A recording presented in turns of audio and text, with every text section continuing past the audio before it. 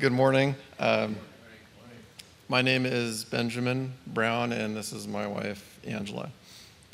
And I grew up in Northern California with a family that moved every couple of years with Dad building houses. When I was about 7, my parents used to drop my sister and I off at a little Baptist church and pick us up after. They said it was good for the kids. One day, a Sunday school teacher told me about Jesus and that I needed to ask him into my heart if I wanted to go to heaven. It made sense to me, but because I was shy, I waited until I got home. I did what she said. I opened my mouth, asked him to come in, and he did. On a side note, I actually took that literally. I must have sat there for a good minute with my mouth wide open.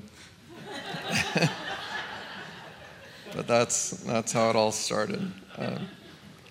About that same time, I later learned that my mom got saved and that my dad came back to the Lord. As I grew up, I ended up with church friends on Sunday and school friends who didn't know God the rest of the week. For the most part, I had what my parents thought were good friends.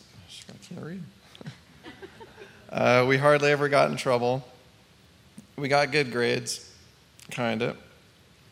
But God was not a part of my life except on Sunday morning between 9:30 and 12:30. I encountered God a few times at a Christian summer camp, made some promises, but always ended up back with my friends and away from God.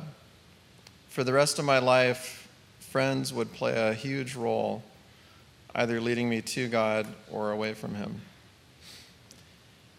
In college, my best friend from high school told us that he was gay. He said he was concerned what I would think because I was a Christian. I said, no problem. I'll just change what I believe. About halfway through college, I got to a breaking point when I realized I had no real friends and that God was not in my life.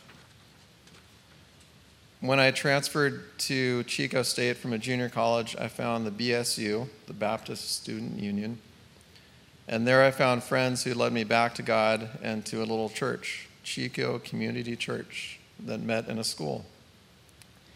God brought me people who really cared about me. More importantly, they loved God. In high school, listening to non-Christian music became a huge part of my life. It was a part that I still had not surrendered to God. Honestly, it became an idol to me, even a sort of addiction.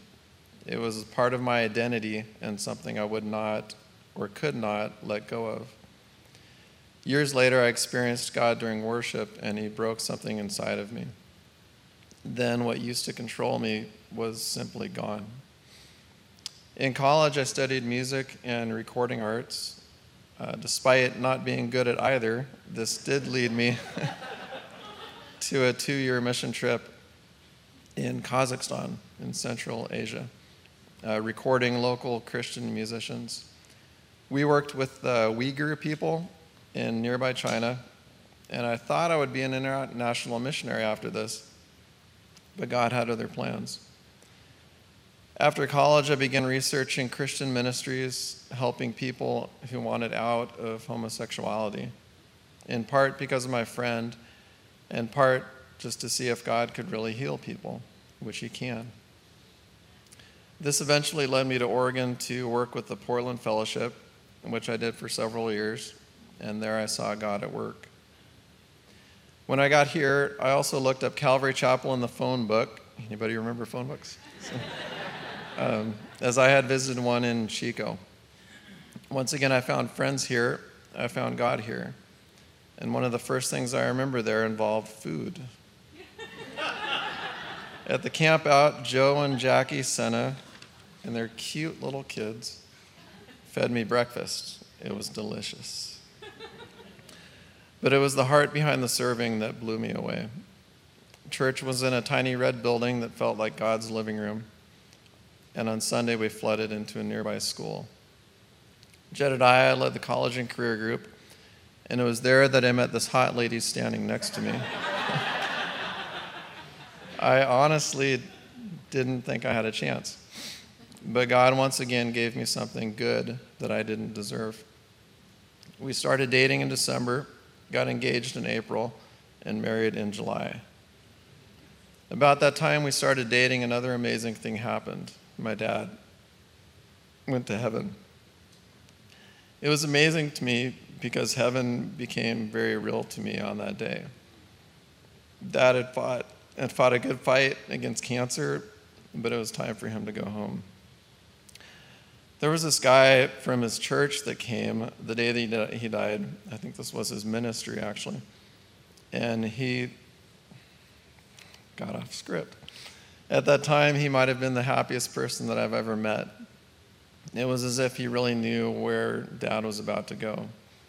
He was respectful and all, but he couldn't hide it. He knew what was really going on. O death, where is your victory? O death, where is your sting? 1 Corinthians 15. Okay, do you want to swap spots? Bring it down a little. My name is Angela Brown. Benjamin and I have been married for 20 years this coming July. We've been coming here to Calvary for just as long. I grew up as a military kid. My dad was in the Air Force. So when I was a kid, we moved every 2 to 4 years. I didn't grow up in a Christian home or going to church. My parents were awesome, and they still are. Because we moved so much, we were really a tight family. When my dad retired, I was 13, and we moved to a small town in Washington. Once again, I came to a school new in junior high, of all things, new, in the middle of a year, and it was a rough year for me. I had a dream one night, and in the dream it was clear that the world was ending. And towards the end of the dream, I looked at my mom and I said, are we going to die? And she was like, yeah. And then I woke up. It shook me because I had no answers to what happens when a person dies. I just didn't know. My parents always answer that question, well, you go to heaven. But I didn't know who God was, and I didn't, I knew I had stuff wrong, like I sinned.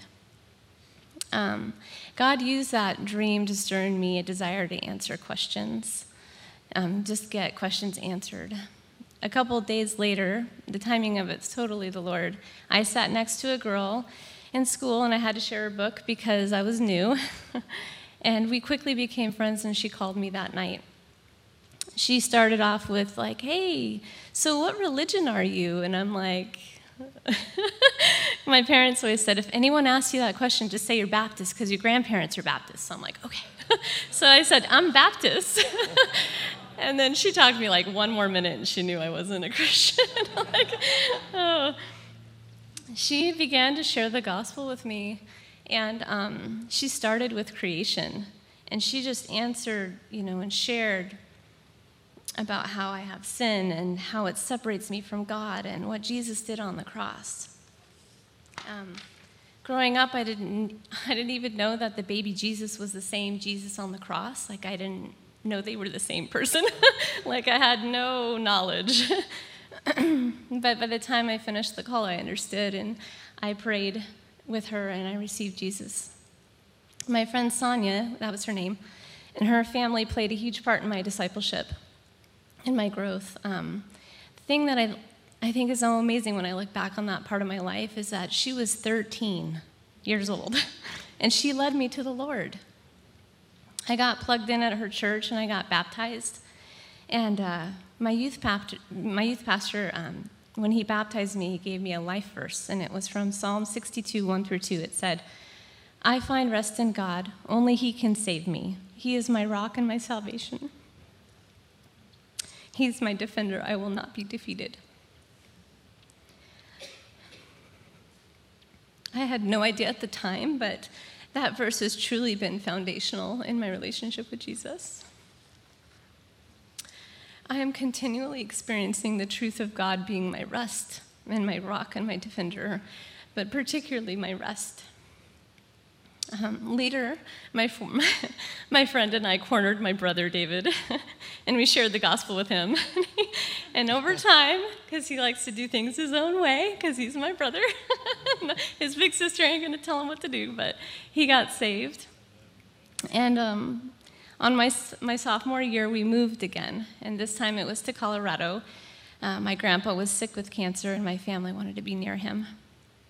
Later that year, my brother and I got an opportunity to talk to my mom about Jesus, and she rededicated her life and began going to the Baptist church she grew up in with my grandparents. And my brother and I went with her too. Because I didn't grow up in church, I really had a desire to know more about the Bible. I just felt so ignorant. And I felt like over time God was leading me to be a missionary.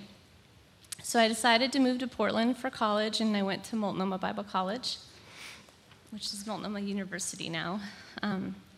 My second year into college, I found Calvary Chapel Southeast. I jumped right into the college and career group, and I met this guy, this handsome guy who led worship. And he also had a leading to be a missionary, and I was so like, will you teach me how to play guitar? And he's like, sure. So we hung out for a good year within the group, and then we began seriously dating, which we called courting, which means dating with a purpose, to determine if you should get married. And Pastor Doug married us in the little red church. Okay. Just scoot, or I'll get dizzy. A few years after we got married, we had Eve. When I first became a father, it really changed everything for me. I saw God differently, I saw Angela differently, and I saw other boys differently now that I had a princess to protect. When Dave was born, I was able to keep a promise that I made to my dad years earlier and name my first son after him. It seemed like we were all done. 2.2 kids, a minivan, and 2 pug dogs. But God wasn't done. Our family was not complete. After we were married, Ben shared with me that he had wanted to adopt someday. And I agreed, and we decided, we should wait till after we have some biological kids first, After I delivered my first child, Eve, I had some complications right after the delivery, and I was blacking out, and I needed a blood transfusion. And a couple of years later, I delivered my son, Dave, and I had the same problems. And the midwife came to Ben and I after everything calmed down and encouraged us not to have any more kids. But I didn't feel done, so. We had often talked about adopting one day as a next step, but we honestly just got stuck talking about it. One day I told a friend about our plans, and he invited us to an adoption conference. In my head, I just wanted to say, well, we just like to talk about it. But we went, and it was there where God started us on a journey. At first, we thought we would adopt internationally, but that was our plan. God's plan for us was to adopt locally. We felt led to sibling groups, and I have to say it's the strangest thing to pick your kids out. You fill out these forms and you look for a box to check for, give me the kids that God wants for us. But it's not there. You have to trust God with the bureaucracy. I tried to negotiate with God. I said, well, let's do older kids, no more diapers. We ended up with 3 in diapers at the same time. The first time we met the kids, a 1-year-old boy and his 2-year-old sister, we took them to a park and let them run around a large playground. It's a huge play structure thing. And a few minutes in, we thought we lost them. My oldest daughter said I should confirm that we actually found them, so we did. After a panic attack, we went and found a spot on the grass, and we just sat down and we pretty much just stared at each other. No instructions, just God to help. At that point, our biological kids were 4 and 6, and the minivan was full. Almost. A month or so later, Angela calls me at work and she says, there's a baby. That the kid's birth mom had a baby and they wanted us to take her. So within a couple of hours, we had a new baby. At that point, no one, including us, would have said that we needed a baby. But we did. I always remember one day Dave was having a hard time crying about something, and I picked up the baby and I set her down by Dave, and he was fine. And that happened more than once. And there's a lot I could say about adoption, but I'll just share the part that God keeps bringing me back to. Well, what is it? Is it co-parenting? Am I these kids' dad? If I'm the real kid to my bio kids, then what am I to my adopted kids? And what I want to share, I don't mean to be disrespectful to birth parents who have experienced loss, and I understand there's a lot of pain from people losing their kids. But at some point, I had to answer the question of what is adoption?